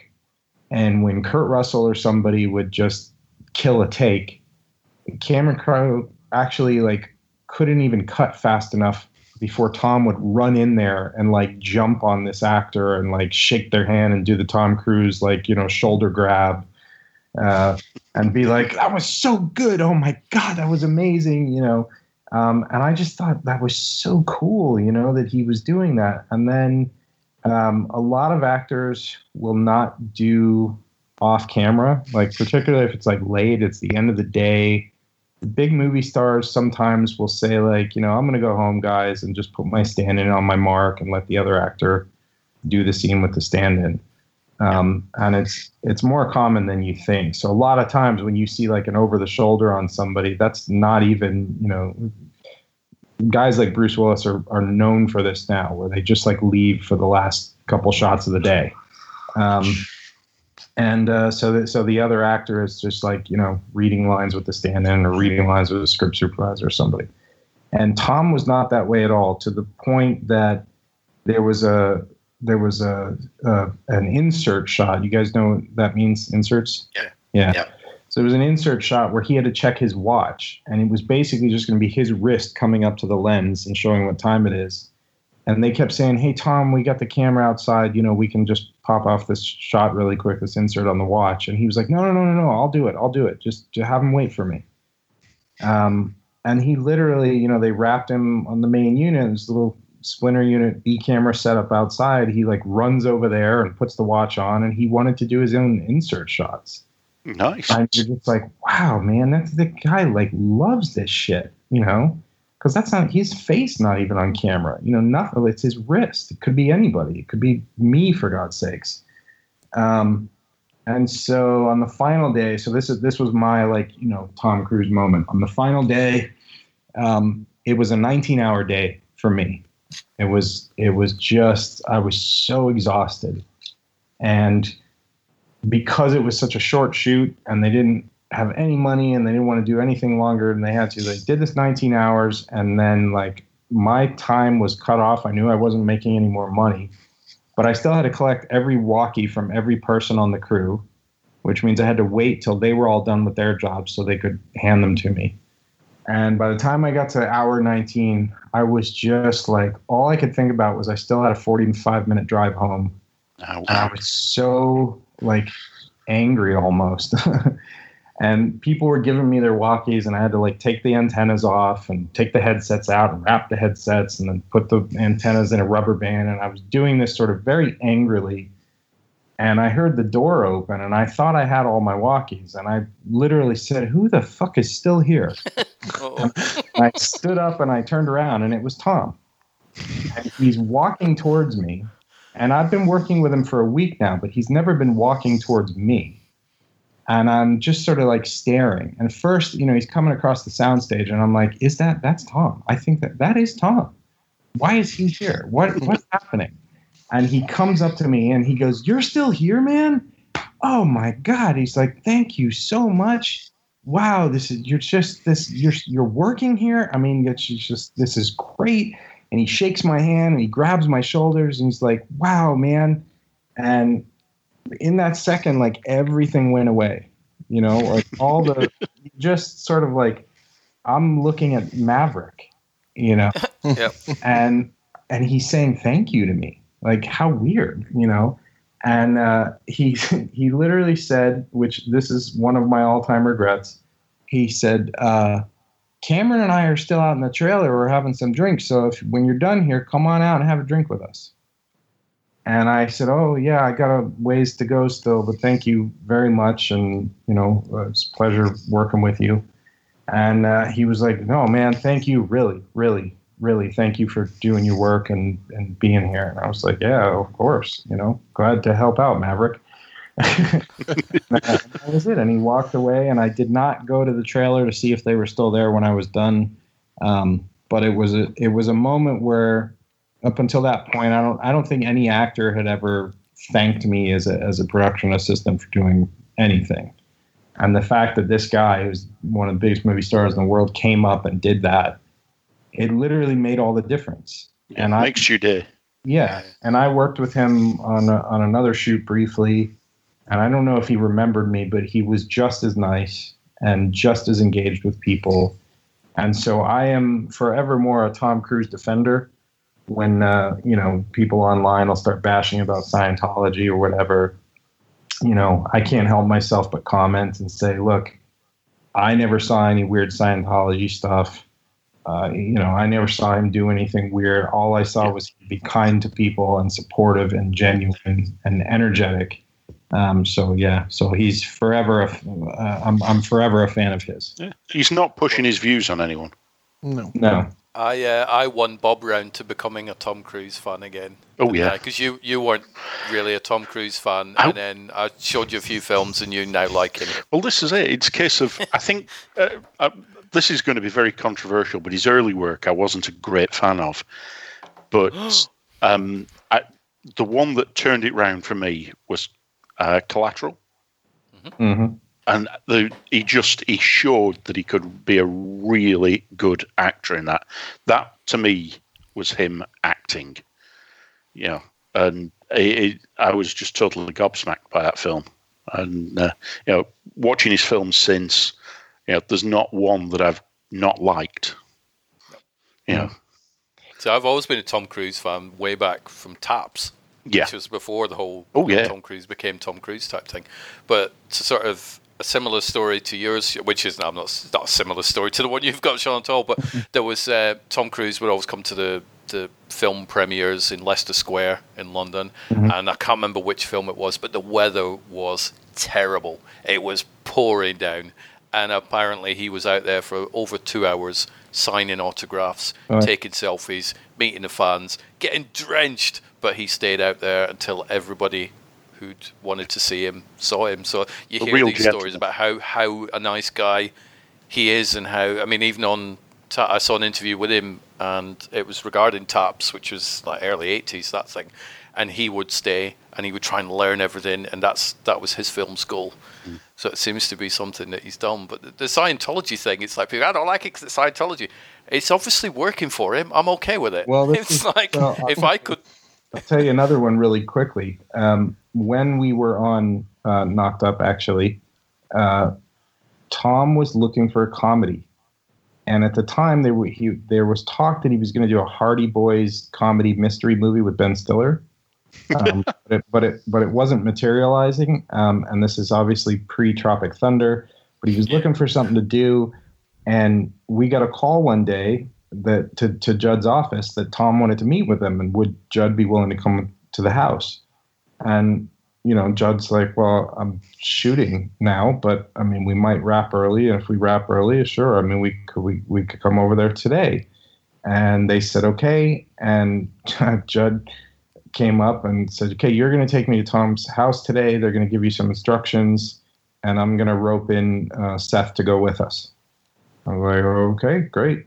And sure enough, my phone rings, and it's like, it's like Secret Service. They're like, here's where the house is, and you're going to come here at exactly this time. You're going to pull up to the gate, but don't drive up the driveway. You're just going to let Judd out. And I said, okay, just so you know, he's bringing Rogan with him. And they were like, oh, okay, we'll let Tom know. So we wrap. I drive these two knuckleheads over to Beverly Hills, and we pull up to this gate, and the street is full of cars, which I'm assuming are all paparazzi waiting, outside his house. And I turn to Judd and Seth, and I'm like, hey, guys, I can't drive you up the driveway. They're going to open the gate, though. And they're like, oh, okay, weird. All right, fine. And they go up, and the gate opens, and they go up in the house, and they're in there for, I don't know, 2-3 hours maybe. And the whole time I'm just like chilling out in the street in the car watching a movie. And at one point I see a guy go into the bushes, and I'm like, well, that's weird, right? I'm like, what is that? That's a paparazzi guy trying to sneak in the house now because he's seen Rogan go in there or something. So I get out of my car and I start to walk down the hill toward where the guy went in the bushes. And I'm like, started getting closer to the gate. And then another car, the door opens, the guy steps out and he goes, what are you doing? And I go, nothing, what are you doing? And he goes, I work for TC. And I go, oh, well, did you see the guy that went in the bushes over there a second ago? And he's like, yeah, he works with us too. And I went, so I get it. All you guys are, all right. So I go back and I get in my car and I watch the rest of my movie, and then the phone rings and it's Judd, and he's like, they're going to let you up the driveway. So, okay. So I start the car. I pull up to the gate opens. I go up this long winding driveway, and they get to this massive house. It's all sort of, the house is like stretched out on my right side. And I see the door open, and I see Judd and Rogan come out, and Tom is there in the doorway with them, and he's talking to them, saying goodbye. And they get in the car. Now, I think that the driveway is one of those circular drives, right? So they're going to get in, and I'll just drive straight and go out the other end. But it's not. So they get in, and I drive straight, and I run into like a carriage house, right? Like just garages, just a row of garages. And I'm like, oh, fuck. And it's nighttime now, and I got limo tint on this car. And now I'm trying to back up without crashing into his house or crashing into his cars or planters or anything else. And I'm kind of like turning the wheel to make a turn so I can go front ways down the driveway. And I suddenly hear somebody going, come on back, come on, keep coming. And I'm like, oh, shit. And I have my window down so I can look at my side mirror. And as I get, back in that far enough to be able to put it in drive again, I turn to look out my window, and there's Tom standing next to me. He's the guy backing me up.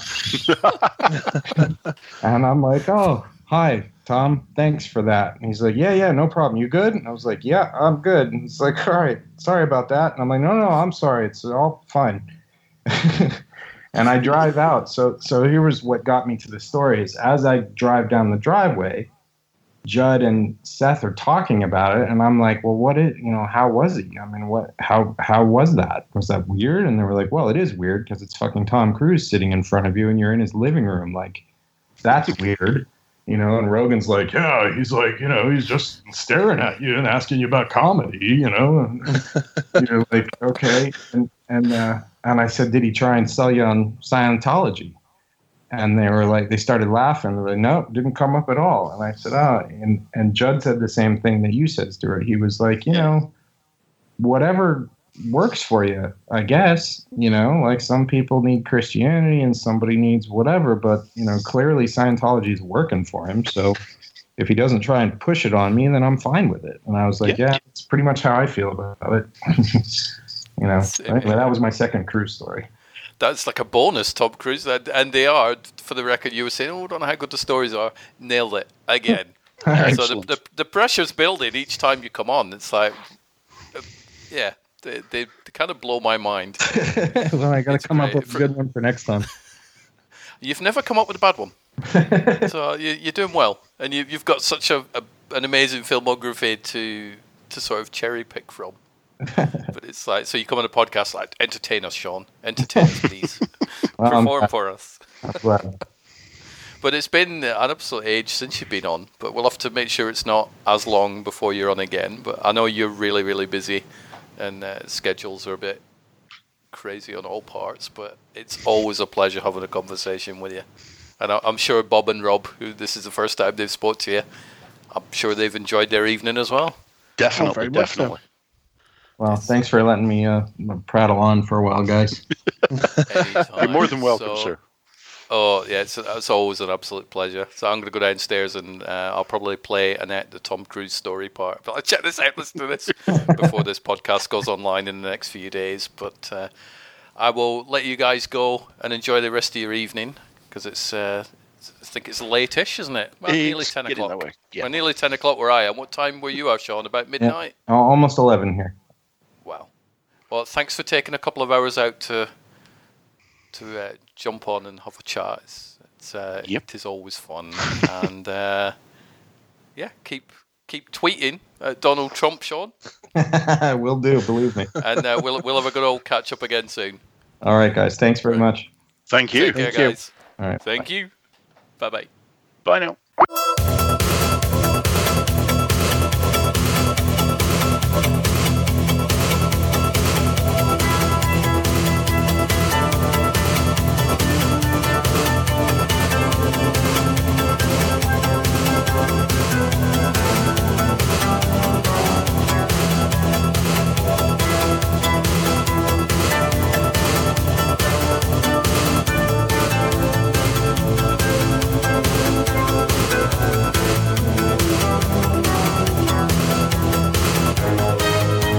Lucky Land Casino, asking people, what's the weirdest place you've gotten lucky? Lucky? In line at the deli, I guess? Aha, in my dentist's office. More than once, actually. Do I have to say? Yes, you do. In the car before my kids' PTA meeting. Really? Yes. Excuse me, what's the weirdest place you've gotten lucky? I never win and tell. Well, there you have it. You can get lucky anywhere, playing at LuckyLandSlots.com. Play for free right now. Are you feeling lucky? No purchase necessary. Void where prohibited by law. 18+. Terms and conditions apply. See website for details.